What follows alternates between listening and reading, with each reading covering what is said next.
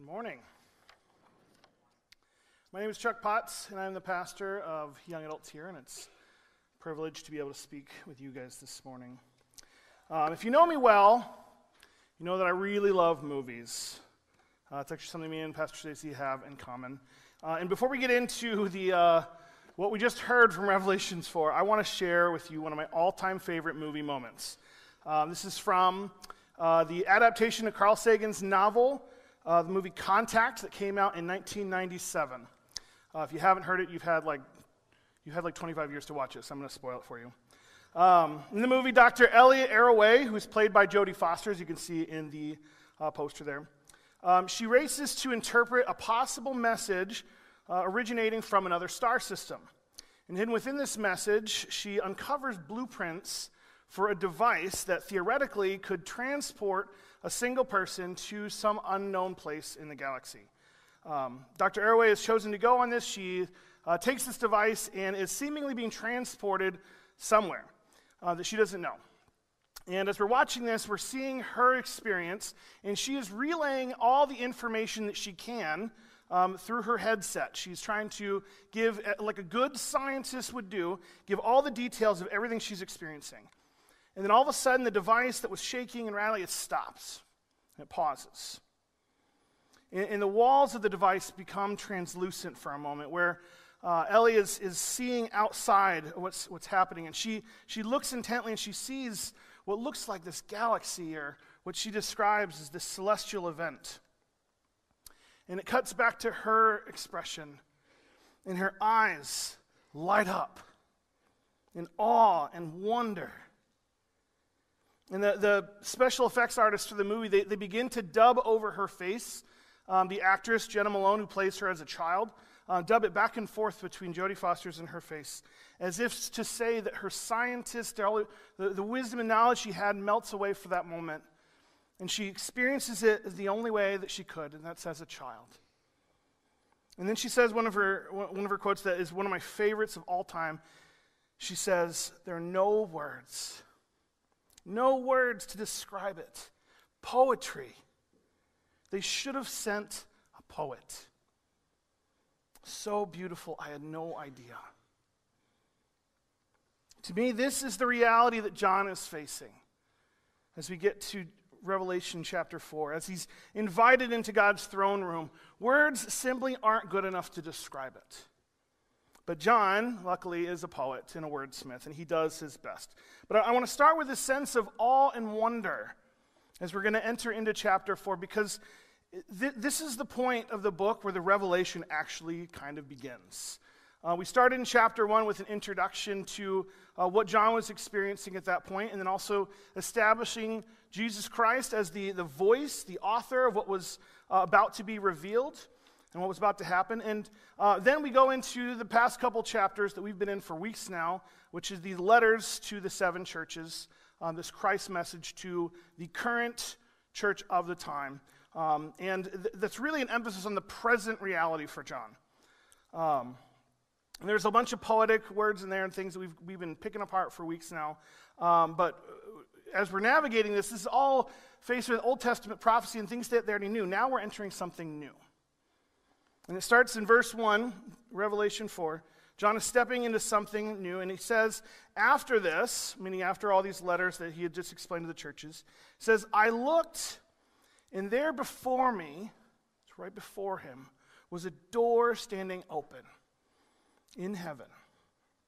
And the voice I had first heard speaking to me like a trumpet," which this is a reference to chapter 1, verse 10, when it talked about Jesus being the one talking like a trumpet from behind him. That voice, Jesus says, "Come up here, and I will show you what must take place after this." This indicates to John that we are entering something new altogether. It says in verse 2 that he was in the Spirit. Spirit, capital S. The Holy Spirit brought him to witness this thing that he couldn't experience on his own. And John, he's speaking not from our Western lens at this point, as he's describing what's going to happen. We Westerners love to pick apart and analyze everything, and we love to believe that there's some hidden code found in everything, but really he is an Eastern thinker, and he's writing to Eastern readers, and the Eastern lens says that it's not about explaining all the details, like a scientist, like Dr. Arroway, explaining the details of what's happening so that we can analyze it and decipher it. He's a poet, and his purpose is to describe what he's experiencing it so that we can experience it. I want to start and preface with this reality because I don't plan on looking at all the details and all the many ways we can interpret everything in this chapter. What I'm more interested in is what it says about who God is, about us, and what God's hope for us is. It starts right there in verse 2. Many scholars believe that this is one of the most encouraging verses that we can read. Of course, it's, Jesus is being raised from the dead is our most encouraging, but this is close. It says, John says, there before me was a throne in heaven with someone sitting on it. Meaning that there was a person who was sitting there, not a being or a spirit or a creature. It was someone. And then it goes on. The one who sat there had the appearance of jasper and ruby, and a rainbow that shone like an emerald encircled the throne. Again, you can pick apart what jasper and ruby means, but really, jasper and ruby, they're precious stones that are red like blood.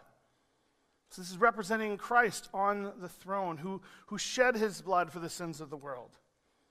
He's indicating that Christ is sitting there on his throne, and encircling him is this rainbow that shone like an emerald, bright and shiny.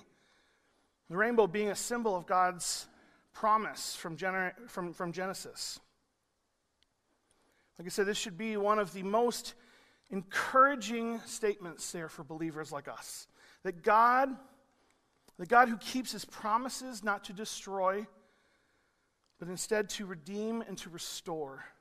He sent his Son to shed his blood in our place. And in the end, he sits on the throne. In the end, he sits on the throne. And then no matter what trial you're facing, no matter what power you're fighting to try to overcome in your life, in the end, the one that we put our trust and our hope in remains on the throne of promise and of hope, victorious over our struggles. Amen? This is good news. This is hope. To me, the revelation could really end there, and we can just move on for the rest of the book, because that's the good news that we really need. But John continues. So the next verse Stacy alluded to last week, in verse 4, it says that surrounding the throne were 24 other thrones, and seated on them were 24 elders. They were dressed in white and had crowns of gold on their heads. Now, Stacy pointed out that there are a couple different possible interpretations here, like with the numbers. It could be the 24, half and half, 12 and 12, 12 tribes of Israel, 12 disciples. It could even be one for every hour of the day. That's not as important to me as what they look like. They were wearing white, and they had crowns of gold on their heads. Both of these tell us something about who they were, about these elders. These were the believers who had been faithful to God. Last week in chapter 3, John used the symbolism of white clothing when he was talking to the church of Laodicea, to telling them to wear white clothes because they cover up their shameful nakedness. Right? The white clothing representing the holiness and the purity that comes from our forgiveness. So seated around the throne of God were representatives of humanity who could be clothed in white, meaning free of sin. And the only reason they could do that is because the one who looked like red sitting on the throne. And then the crown that they were wearing, this is a reference to the victor's crown, which we've talked about a couple times. It's a concept explored throughout New Testament and Scripture throughout the past couple weeks as we've been in Revelation. Chapter 2, when he's talking to the church in Smyrna, telling them to remain faithful, he tells them that God will then give them their crown of victor, their victor's crown. Chapter 3, verse 11 talks to the church of Philadelphia, encouraging them to not lose their crown because Christ is coming soon. But it also harkens back to Paul, 1 Corinthians 9. He's talking about being disciplined, the discipline of runners, that they run this race and only one gets the prize. Then he says that they do it to get a crown that will not last, but we do it. We persevere. We are disciplined and faithful to get a crown that lasts forever. Or in James chapter 1, one of those verses that are on all those wooden plaques at Hobby Lobby. It says, "Blessed is the one who perseveres under the trial, because having stood the test, that person will receive the crown of life that the Lord has promised to those who love him." These are the crowns we're talking about, that the elders were wearing. The crown represents our life of faith, our commitment to Christ, and what the end result will be after we face all these challenges of life, and are victorious because Christ, who took our sins and failures, he restores us as victors in the end. So back to our passage from Revelation 4, those who sit before God's throne represent those who remain faithful. Not just the 12 tribes, not just the 12 disciples, but all of those who have been forgiven are now victorious over sin. Moving on to verse 5, it said that from the throne came flashes of lightning and rumblings and peals of thunder. This should remind us of stories of God's might throughout the Old Testament. Stories like Moses that is meeting with God on top of Mount Sinai. Use similar language there. Or thanks to our friends at the Bible Project, they pointed this one out to me. It makes me think of God in the Garden of Eden with Adam and Eve. Genesis 3:8 says that Adam and Eve, right after they'd first sinned, it says, "The man and his wife heard the sound of the Lord God as he was walking in the garden in the cool of the day." That word for sound is the Hebrew word kol, and it's actually translated in the King James Version as the voice of God. And elsewhere in Scripture, it's literally translated as thunder and thunderings. And so the flashes of light and the rumblings of thunder, this coming from the throne, it indicates God's mighty presence and power at the throne. And continue in verse 5, it says, "In front of the throne, there's 7 lamps were blazing, and these are the 7 spirits of God." We've talked about this a couple times too. This is a direct reference that the good Jewish readers of the time would have known from Isaiah 11, the prophetic word about the coming Messiah. It says that a shoot will come up from the stump of Jesse. From his roots, a branch will bear fruit. This meaning Jesus, who comes from the line of Jesse. Then in verse 2 it says, "The Spirit of the Lord will rest on him," which should make us think about the Holy Spirit in his baptism, like a dove resting on him. It goes on to define what the Spirit is. It says, "The Spirit of wisdom and of understanding, the Spirit of counsel and of might, the Spirit of knowledge and of fear of the Lord." And if you've been counting, that's 7. So you have the Spirit of God, or the Spirit of the Lord, of wisdom, understanding, of counsel, of might, of knowledge, and the Spirit of the fear of the Lord. All of which are characteristics of the Holy Spirit as we experiencing him. The third part of the Trinity, which means that the entirety of the Trinity, the triune God, is represented there on the throne. The Son depicted by the ruby and the jasper, the Father, the thunder, and the Holy Spirit in these lamps, all together at the throne.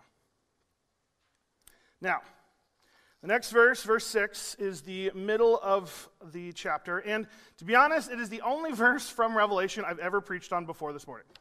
And it's because this is a verse, as it was taught to me, it meant a lot to me. I connected with it. And the only way I can really express to you why I connected to it is by sharing a story. So it's story time. This is the story of the secret lake of Buffalo Gulch.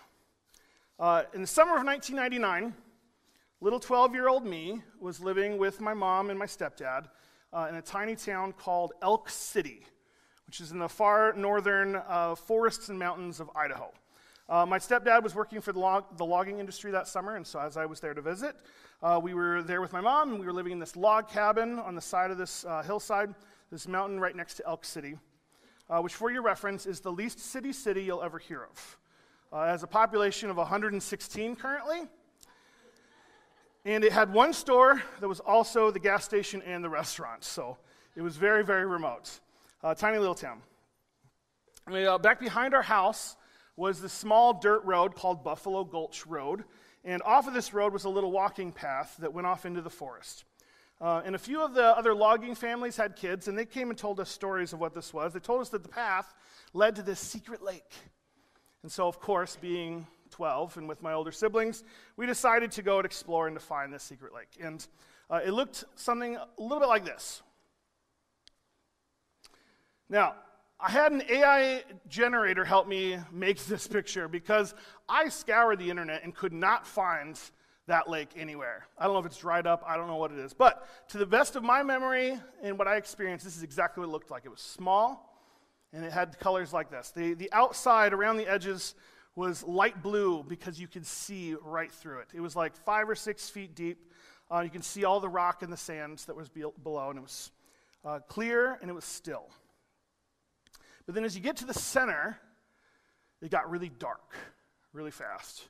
Because all of a sudden there was a drop-off in the middle. And this terrified me as a kid. Looking back, I assumed that maybe it was like some sort of like sinkhole, perhaps, like the rainwater had collected there over time.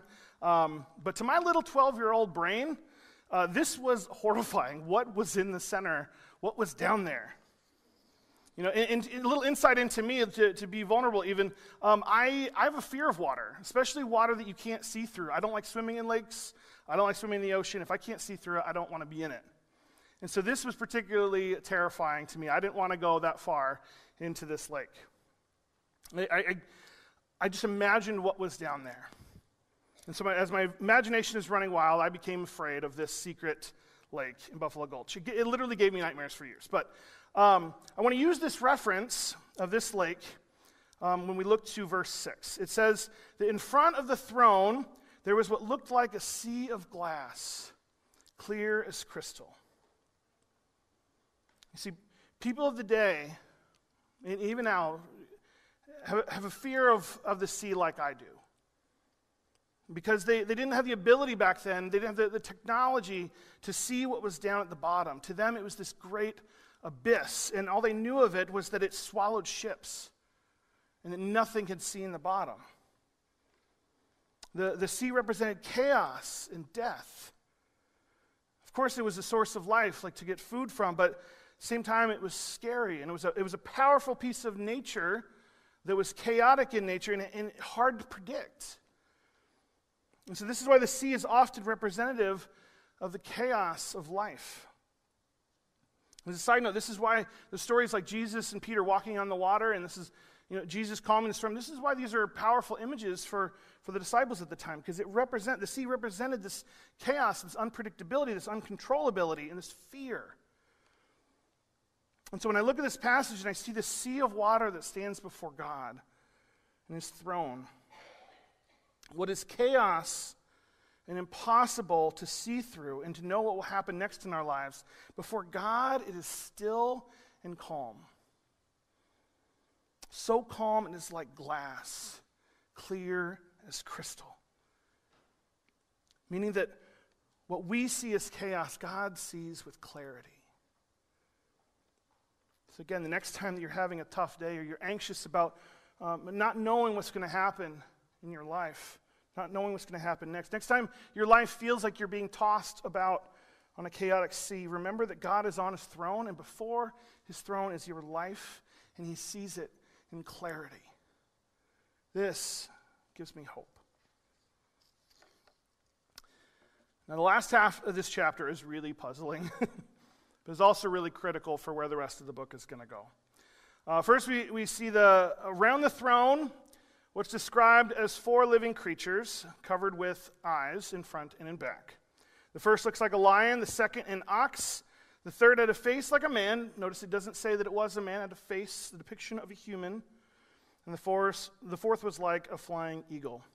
And it says that they each have 6 wings, and again, it makes the point to point out here that they are covered in eyes all around, even underneath the wings. And then it said that the day and night, they never stop worshiping and singing, "Holy, holy, holy is the Lord God Almighty, who was and is to come." Now, there are several references and ways we can go with this. And the first and most obvious will be for the reader to look back to the Old Testament and see that in Isaiah 6, Isaiah prophesied about seeing God's throne there too. And in that depiction, in verse 2 of Isaiah 6, it says, "Above him were seraphim, each with 6 wings, and they were calling to one another, 'Holy, holy is the Lord Almighty. The whole earth is full of his glory.'" So as they're reading this, they're going to remember this from Isaiah. But many scholars, like the theologian N.T. Wright, also point out that the faces represent the creatures of creation, the human being part of them, but also the king of the wild beasts, the lion, the massive leader of all the tamed animals, the ox, and the king of the skies, the eagle. Well, there are many ways that we can interpret what we're seeing. One of the most interesting to me is that these angelic creatures that are representing the natural creation, they're driven by pure instinct to worship God day and night. But then you see in verse 9, there's a distinction that separates that image in the 12 or the 24 elders that we see. 24 elders, again, are representing those who are faithful and put their trust in Christ. Those whose sins have been purified, who now wear white and have their crowns of victory. N.T. Wright describes this distinction as what makes us human. In his book, it's titled Revelation for Everyone, which you might think is familiar. If your life group may be using that as a companion to the series right now. But in his book, he says that scientists and anthropologists have often asked, what is it that humans can do that computers cannot do? Which I think is a very relevant question, considering all the AI and stuff we have now. N.T. Wright points out that humans can weep and can forgive, which are both very powerful activities that take place in a different dimension altogether, and that's what makes them human. And without them, we would be less than human. But he goes a step further, and he then asks and describes that what distinguishes humans from animals. And he says that the distinction is the word because. That humans can understand why or have reason. It's our gift of enlightenment and thought. We can understand deeper meaning, the because. And that is what separates the two songs of worship here in Revelation 4. The first, holy, holy, holy is the Lord God Almighty, who was and is to come. This is sung by all of creation out of instinct. It's like in all the Psalms, or like Psalm 64 that says, all the earth worships you and sings praises to you. This is a common thread. All of creation worships God. But the second song is sung by those that God made in his own image, that have chosen him. That to the best of their understanding, they've heard the good news and they've chosen to repent of sin and to follow Jesus. They knew their why. They knew why they should worship God. And so their song is different. Starting in verse 9, it says that whenever the living creatures give glory and honor and thanks to him who sits on the throne, who lives forever and ever, the 24 elders fall down before him who sits on the throne, and they worship him who lives forever and ever. They lay their crowns before the throne. And they say, you are worthy, our Lord and God, to receive glory and honor and power, for you created all things, and by your will they were created and have their being. That word for is the word because. You are worthy because you created all things, and by your will they have been created and have their being. N.T. Wright says that creation as a whole simply worships God instinctively, but the humans who represent God, God's people, and those who understand why they do so, why they worship. Humans are given the ability to reflect and to understand what's going on, which means that we can express that as our worship. And so for the elders, with all of their understanding, they know that the only proper response to the holiness, the incredible power, and the glory of God is to fall down to their feet, the throne of Jesus, to lay down our crowns that can only be worn because of what Christ did in the first place, and to worship God. This is a beautiful and mysterious vision in Revelation 4 of God's throne. And along with all the vision of all creation, including God's human creation, bowing down and worshiping God, this is a picture of heaven. Doesn't mean it's a picture of the future. I mean, it does say that he's showing them what must take place. But at this beginning part, as he's entering into this, he's entering into God's kingdom. And from there, it's the reality of the present. The rest of chapter 4 and everything, it's all depiction of the kingdom of God, which Jesus described over and over and over again as imminent. It's right there, just before us. Just like the door was just before John as it opened up, the kingdom is right there. And if that is true, then this should be how we enter into worship all the time. Not just Sunday mornings when we're here, not just in our life groups or in our quiet time of devotion. This should be the way we live our lives each and every moment with our why in mind, our because in mind. It should influence what we do. We should use this why as a reason to do everything as an act of worship, as an act of reverence to God, because he sits on his throne that is just before us. And we shouldn't be afraid of the chaos and the fear and the anxiety of life, because just before us, before God's throne, is us, our lives, laid out clear as crystal. And he's got it. Our response should be that of worship. For us to live our lives in praise to God. We should live our lives in reverence.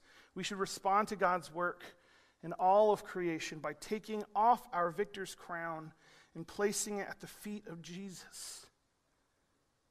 This is why I'm against the poor theological understanding that we do everything just to store up our treasures in heaven. No, this is right before us.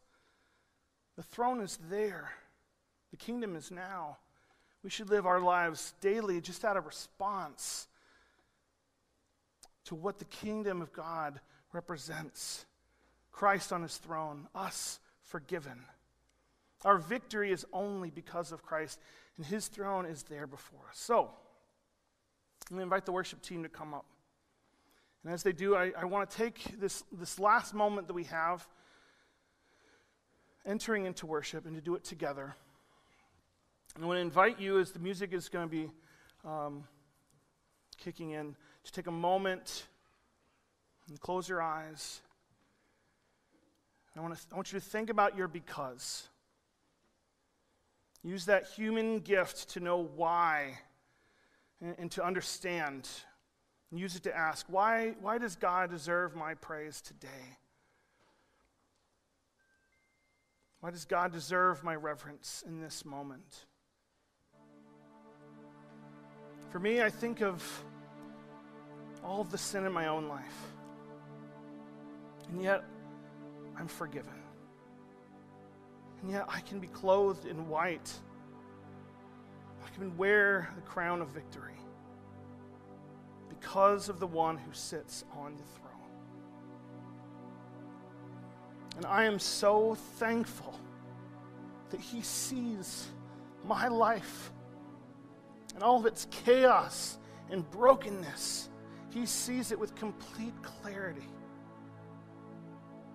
And he still forgives me. And so my desire, my act of worship, my response to this beautiful gift for which there just are no words to describe it. It's pure poetry. My response is to lay my crown at the feet of Jesus, who sits on his throne in his kingdom that is imminent and just before us. And so let us take a moment to ponder this, to consider our reason, and to sing and worship together.